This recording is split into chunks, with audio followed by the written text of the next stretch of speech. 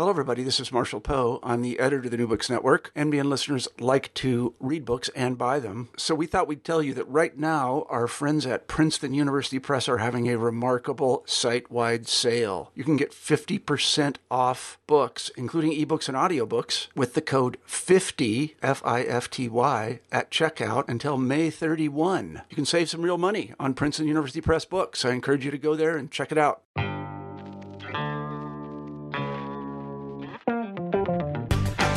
Welcome to New Books in Critical Theory. On this episode, I'm talking to Professor Raymond Boyle, who's a Professor of Communications at the University of Glasgow, about his new book, The Talent Industry, Television, Cultural Intermediaries and New Digital Pathways. So welcome to the podcast. Lovely to be here. Thanks, Dave. This is a great book, and it almost couldn't be better timed, really. Just this week we've seen discussions about the relationship between the BBC, Netflix, Amazon. Almost every day there's not just in the kind of media pages, but sometimes, in quite prominent bits of news outlets, there's discussions about how the TV industry works, its relationship to film, how it's going to pay for itself, these kind of new models. And so this book is just perfect for what we need right now to kind of explain it. And I guess the place to start is, where did the idea come from? Were you sort of sat 2 years ago thinking, in 2 years' time we're going to need a book like this, or is it just kind of lucky that your agenda has coincided with this moment? Well, it's very kind of you to say that about the book, Dave. I mean, like a lot of these things, it's probably a mixture of both. I've been interested in the notion of talent and what is meant by that for a number of years, but originally I was interested in the field actually of sport and the sports industry, and I'm fortunate enough to have contacts with people working in the professional industry, and I've always been fascinated by the way in which people think about how we identify and capture talent and how we nurture it and develop it.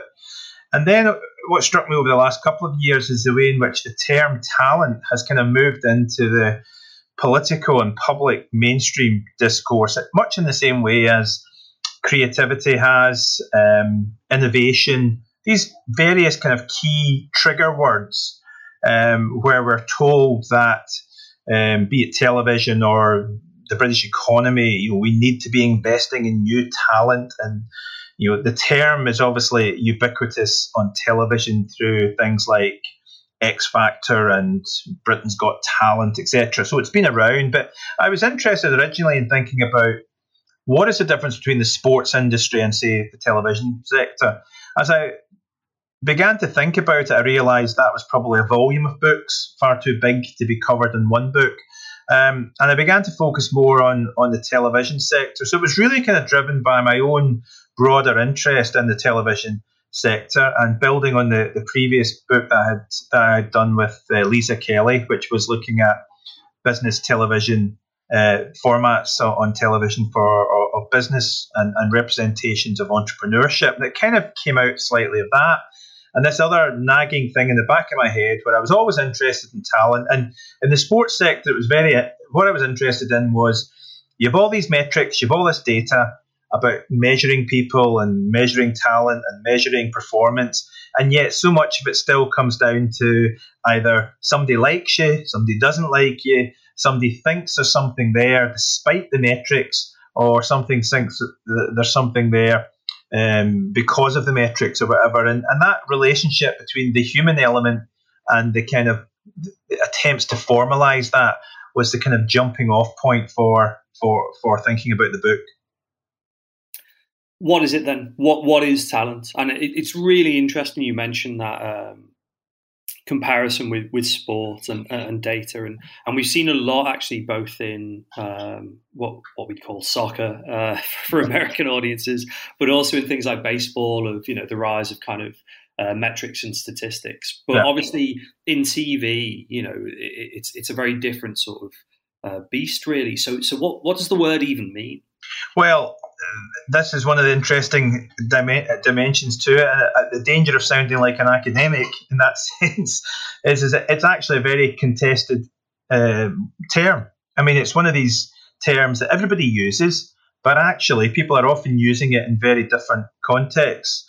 In the television industry context, I was interested also in looking at placing it within a broader historical context. So again, just one of my own interest is always in looking at, the long story, the bigger picture, the historical, and trying to place these within historical context. So the term talent has often been used in television, the industry and sector over the years. And actually, apparently the original definition of it was to do with talent agent, and the fact that talent agents would bring to the attention of producers particular, normally on-screen performers.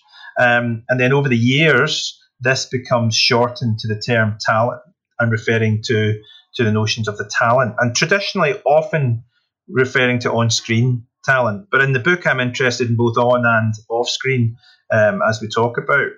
There's a bigger dimension to it, of course, which is the definition of talent in the public or business context has become a big issue probably in the last 20 years. And the McKinsey type reports around the battle for talent is something that's exercised a lot of human resources departments in the industry sector, not necessarily in television. And this notion that there are people out there who have innate or particular skills and abilities which make them distinctive and unique, and that as a business or organization, you need to, as it were, build a team by selecting the appropriate talents to work together. And this kind of notion of, at its core, a debate around nature and nurture.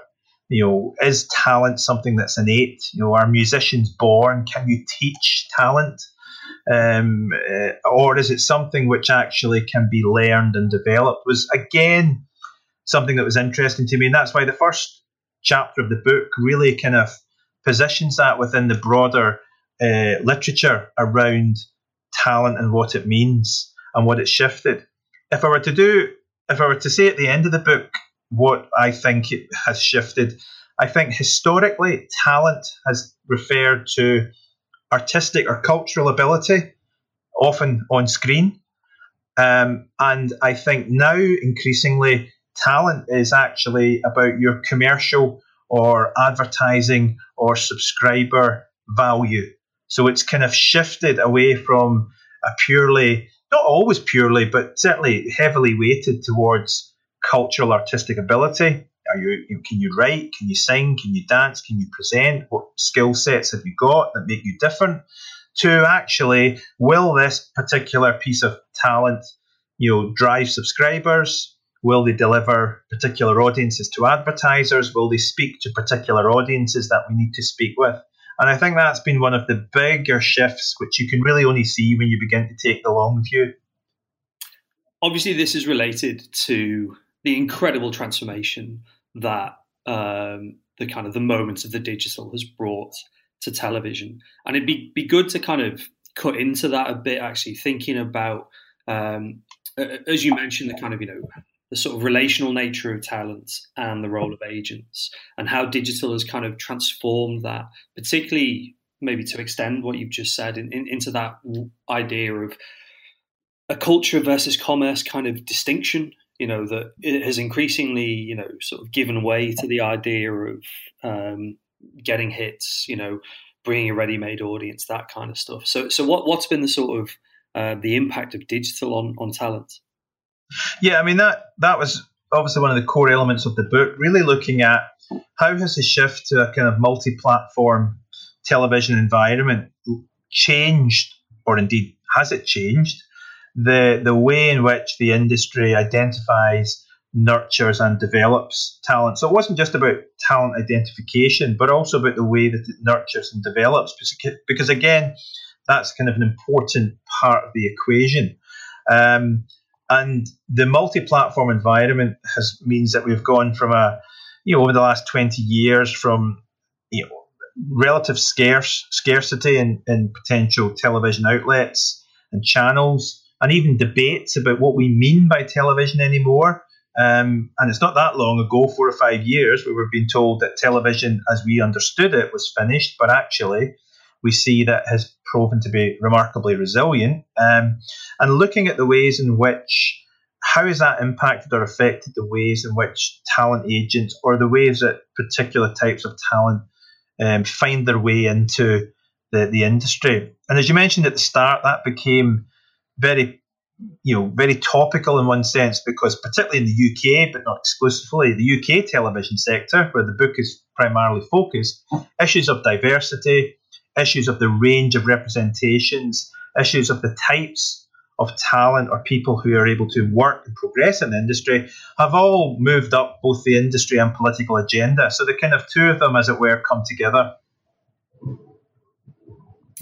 In terms of that transformation, I'm thinking we might do a case study here to sketch that out. But before we do, we probably need to know a little bit about the media kind of ecosystem for talent. So I wonder if you could maybe sketch out. I mean, this is sort of tricky, isn't it? Because both the historical sections of the book and inevitably discussions about the sort of intricacies of the difference between, say, BBC and independent television could be quite extensive. But maybe give a kind of a brief snapshot of the media ecosystem for talent in the UK before we turn to a show that I really hate, I must admit, but the story of Top Gear, which has been incredibly successful and is such a great story for the the impact of digital and ideas about talent on screen as well.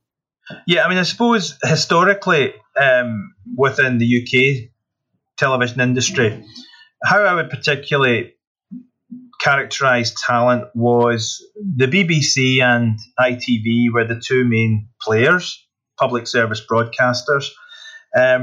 They would often sweep up people from other sectors of the what we would now call the cultural economy. Traditionally, from television, it was often taken from theatre and theatrical performances.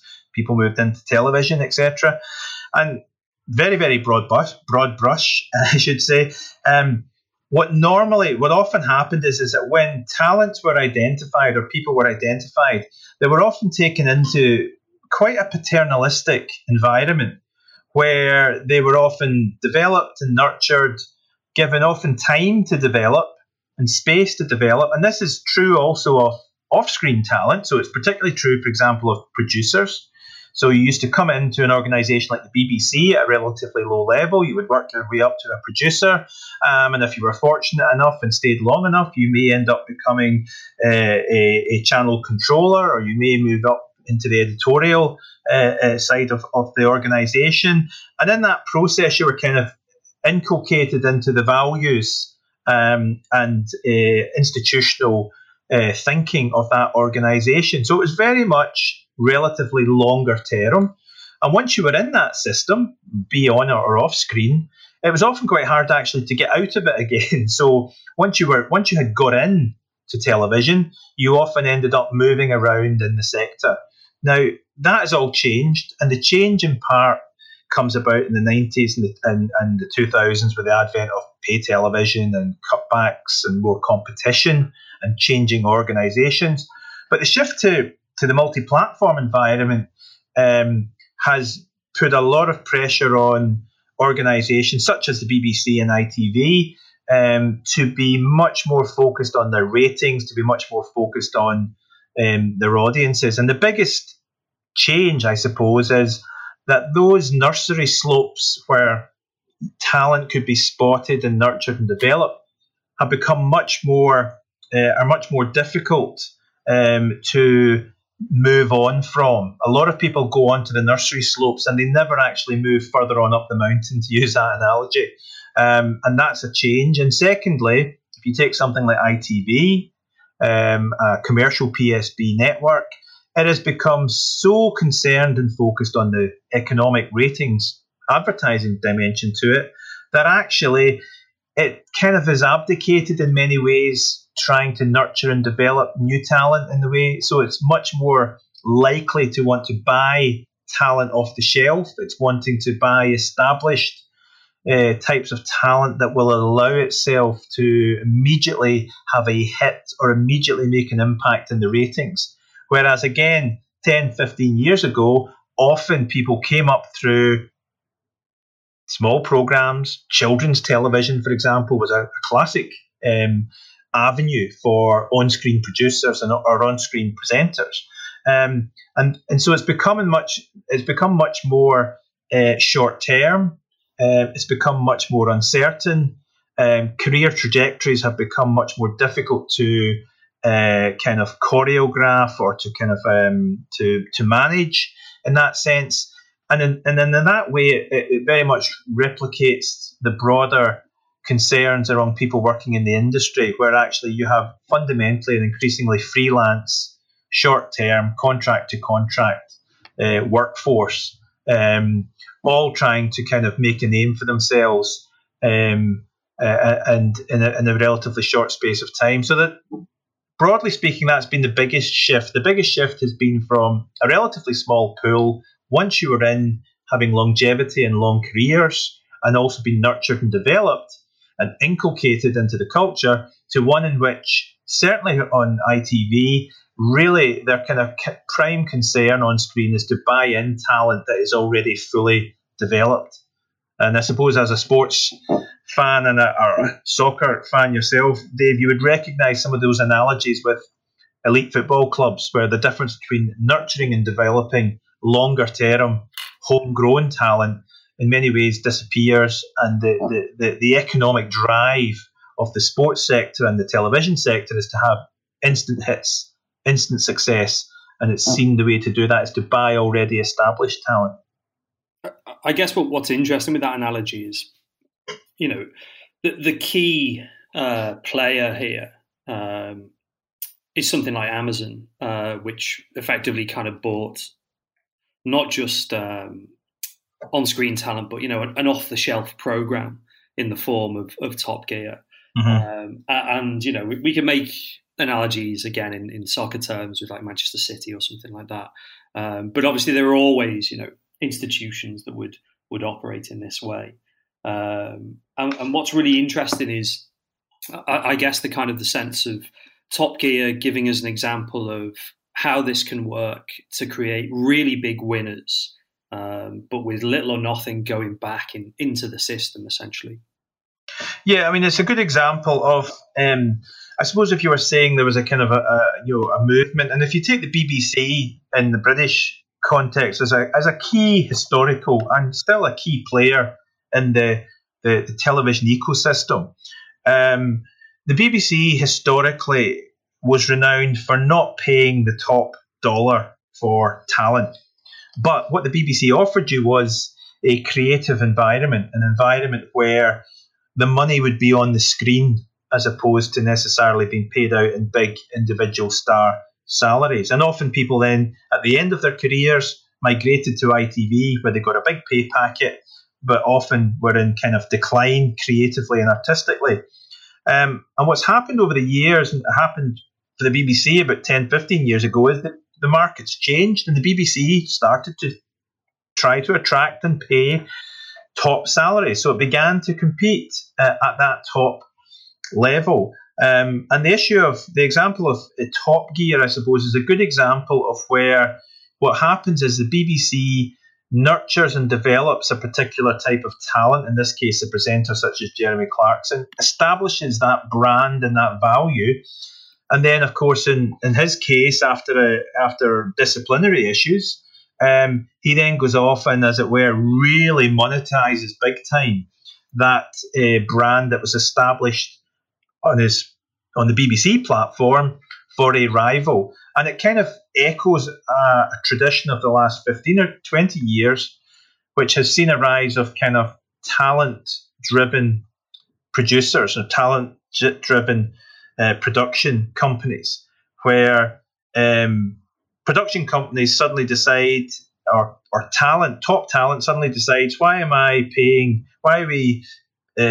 not getting the money for producing this program? I'll tell you what, I'll set up my own production company, and then we'll actually get the money for that as well as paying for me, etc.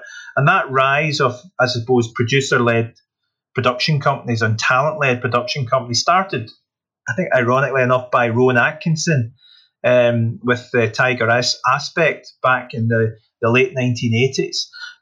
Became a kind of a model for how top talent. So Jeremy Clarkson on Top Gear at his time at the BBC recognised that there was a problem with a public service broadcaster paying what were seen to be these exorbitant salaries to top presenters, and it became a political issue.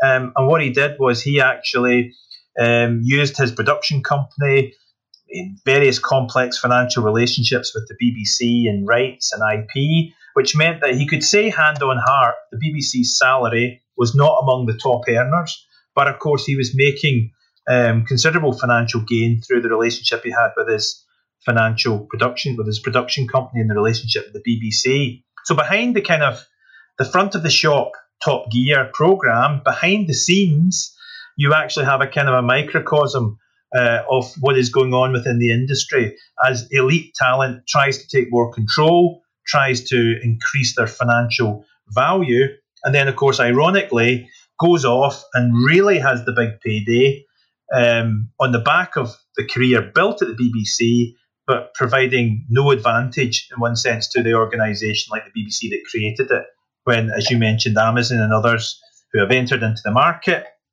they don't want to nurture talent. They haven't got the time to nurture talent. Their business model is different. They're not a public service broadcaster. They've got no concerns particularly around diversity or representation. They're about making money. And they're going to do that in as quick a manner as they see possible. And to do that, you need to make noise.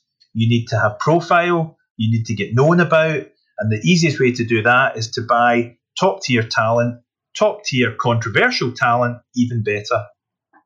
I mean, it's really interesting because that is a useful illustration of the strengths of the book. That, you know, you can't just talk about the idea of, you know, Amazon has bought Top Gear or, you know, they've poached talent or whatever. To understand this stuff, you need to know the transformation of the structures underneath this. And the other sort of parallel aspect of this is the rise of new platforms and mechanisms for talent development that are in some ways, you know, kind of replacing that old system of institutions, but in other ways actually are very, very different and have a very different logic. And in some ways are kind of much riskier. And I guess the example is YouTube and how that works in terms of kind of feeding talent into the system. I mean, one of the jumping off points for the project in the book was also reading some of the, particularly the kind of UK business trade press, where there was clearly a concern among some people in the television industry that the next generation of talent was not coming into television, but was actually, as you say, going into the social video environment, was going into the YouTube environment, and that there was a danger that if television didn't in some shape or form begin to address this, that they were going to lose out on a whole new generation of talent.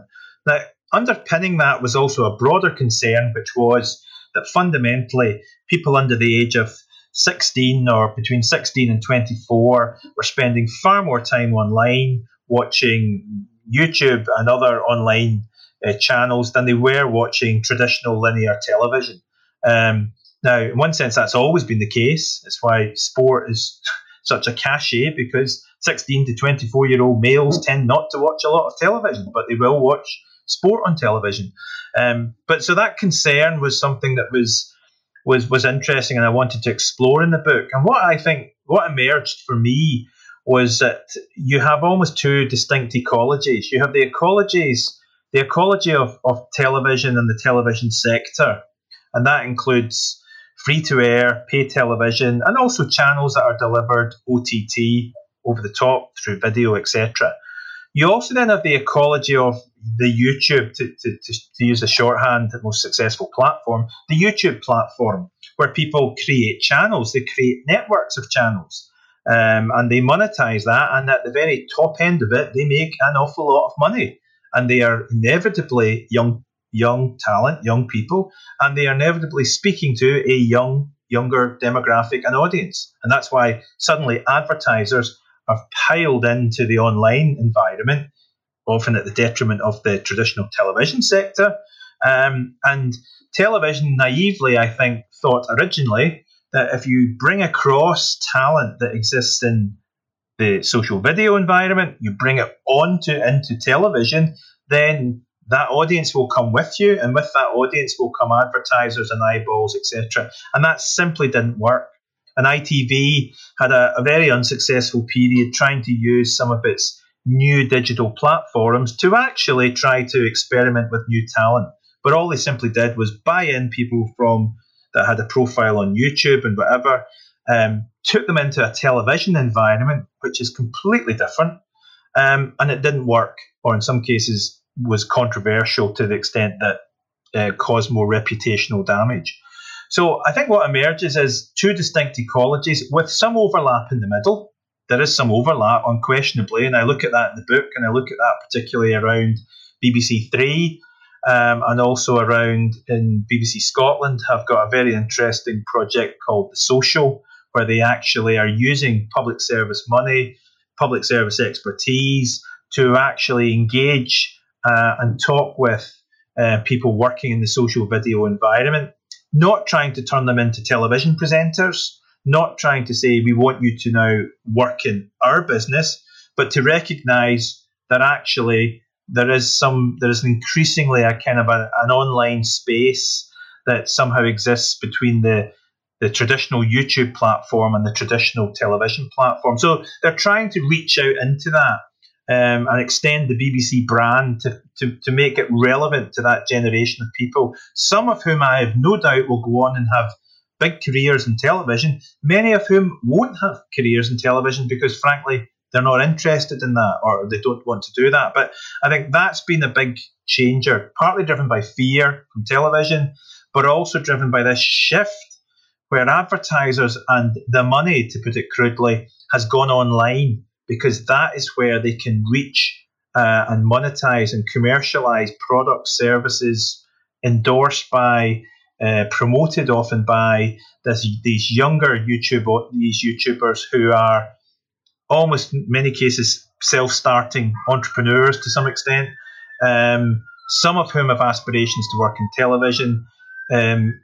As I say in the book, ironically, television can't afford some of the top online YouTube talent because actually they make more money online than they would from television.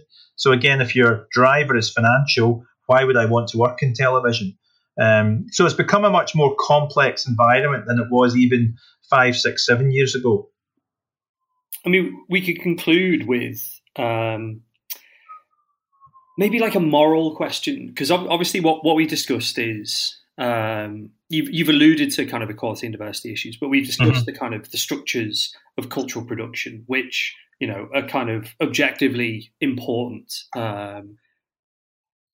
even beyond, you know, kind of questions about who is on screen and how they're represented. But I guess one of the things the book does at the end, and I think this speaks directly to where the public debate is this kind of question about how will this impact on what's on screen and off screen? Because to an extent, this new kind of set of ecologies promises quite a lot in terms of different forms of representation, in terms of, you know, specific cultural and social groups having, you know, choice and being represented much more directly in a more complex environment that isn't bureaucratically controlled and dominated by other social groups. But at the same time, as you've kind of gestured to, the need to make money, the focus on commerce, the unwillingness to kind of take time nurturing talent and to think about the patterns of, you know, demographics that are coming into the industry beyond does it sell, does it generate advertising, also means that, you know, the kind of moral questions of equality and diversity aren't there. So I guess the question from that is sort of, are you hopeful that, you know, we might see this kind of new ecology changing representation and diversity on television, or is it a case of, meet the new boss, same as the old? Yeah, I think it's a very interesting issue, and I think for me, in a funny way, brought me right back to where I started in the book, which was not to set out some sort of defence of publicly funded television. Far from it, and I've often been a critic of the kind of rather paternalistic, rather often complacent, and actually often class-based nature of an organisation such as the BBC. And I think I picked that up in the historical chapter, where when it was nurturing talent, it was often the talent of a very small social elite who either had the financial or cultural capital to kind of enter into there. And so it was far from democratic. And that, I think, is one of the kind of appeals to some extent of the social video environment, is that it appears democratic, or at least gives the illusion of democracy in it. In terms of building careers, however, in terms of providing something that is sustainable, it's actually far from democratic. And other writers have looked at this in different sectors, and ultimately it is completely financially underpinned by advertising. And it kind of brings us back to, as I say, where I started, which was that out with the BBC, advertising was the kind of the lubricant that kept British television, has sustained British television over the years. And actually, it is the same underpinning, financial underwriter, if you like, of the new social video environment. And the concern is that means that it dictates the types of content, the types of embedding of brands and commercial aspects into kind of everyday kind of cultural activity in a way which, frankly, some even public service commercial television would balk at, because actually it's still a relatively regulated environment. You can do things on YouTube, on the YouTube platform. You can say things which you would never get away with on British television, because it's simply, there isn't the evidence to support it. And I'm talking here about commercial products and things, claims you might make about X, Y, and Z. So it is largely unregulated and driven by that. On the upside, having said that, there is no doubt there is a generation of people often who have experience of the broader creative sector coming in through YouTube and other online platforms. And the fact that the BBC and Channel 4 in particular have attempted to reach out into that does give me some confidence, or some hope that actually in that process they will bring through differing forms of talent. And often it's off screen, particularly around writers, and giving people the opportunity to perhaps work on things like The Social, to perhaps then progress on to BBC Three, to develop their kind of writing skills or whatever that might be. So I think it does offer those opportunities to bring that in a more diverse way. But I think the social video environment itself is a highly commercially driven environment, driven by the games industry, a big player in it, and advertising, and that's fine. But that it is what it is, and it's not offering a range of representations in the way that still publicly funded television is tasked with doing, be that particularly the BBC or Channel 4. And they do it in an imperfect way, and they get a lot wrong. But actually, if you were to pull away tomorrow the licence fee, or pull away a level of guaranteed funding, then and associate regulation, then there would be no reason for any of this kind of talent development or nurturing to go on in the way that the BBC and Channel 4 particularly are committed to. And I think that would be to the long-term detriment of the industry. But it's very much an ongoing situation, in the sense that there has never been a perfect time or perfect pathways into television. That was one of the things I wanted to make a point of in the book, because often people seem to herald back to a golden age. And actually, I want to suggest there never really was a golden age. And actually, how you got into television was often driven by your family background, by your class position, by your, if you lived in London or if you lived in a big city, etc., etc. And it was never perfect, and often by networks of elites. And actually, the idea that we can create a system now which will be perfect is, again, I think, a misnomer. I think we can do much more, but actually, it's always been, a bit like the creative sector itself, it's always been inherently uncertain. And so the idea that you can pull a few policy levers and create these pathways which will unproblematically extend diversity and do all the things that the politicians and others would like the television sector to do, I think is a bit of a misnomer as well. And I think there's always going to be this fluidity, uncertainty, a mixture almost of structure and agency going on. Being in the right place at the right time still actually matters. Often in terms of being identified as a new talent. In terms of your own work, and if I may, your own talent, what are you going to be using that for next? Are you going to kind of concentrate more on that sport and creative sector comparison, or I mean, there's lots in the book that suggests itself for further research. We could have discussed more sort of theoretical elements, ideas about cultural intermediaries that you pursue, or are you sort of bored of writing about television and it's time to write about something else?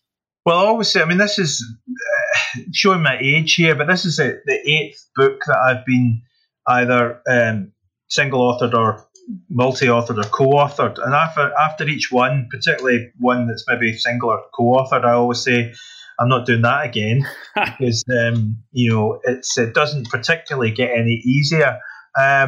So I'll sort of wait and see. I mean, the area that I'm particularly interested in next, trying to explore, is actually going back into the sports industry, and I'm interested very much in these debates about ownership and about whether ownership of, for example, you mentioned earlier, soccer clubs, as we might say in the North American context. To what extent ownership of soccer clubs actually matters in terms of performance, or matters in terms of the culture and the cultural positioning and the social positioning of that club within communities and identities. So something around that relationship between, does ownership matter? Does it matter, for example, that your local football club is owned by some North American or Asian franchise who maybe only turn up once in a while? Does that really matter as long as they're putting in loads of money? Does it impact on the club's performance? Does it impact on the culture and identity of the club? And I suppose, does it matter? Does it make a difference? And I'm kind of interested in kind of exploring that a bit more. And I think that's going to be kind of one of the areas I want to kind of develop, of which, of course, the media and television rights and monies, etc., are part of the story, part of the backstory to that. And indeed, often, in many cases, part of the front story, because often, it's for... Manchester City was not bought to make money. Manchester City was bought for a whole host of other reasons, which are around promotion and around getting into differing media and other types of markets. So the television media side of it will still very much be there, but coming at it and re-engaging again, I think, with the sports industry sector would be something that I would like to be doing.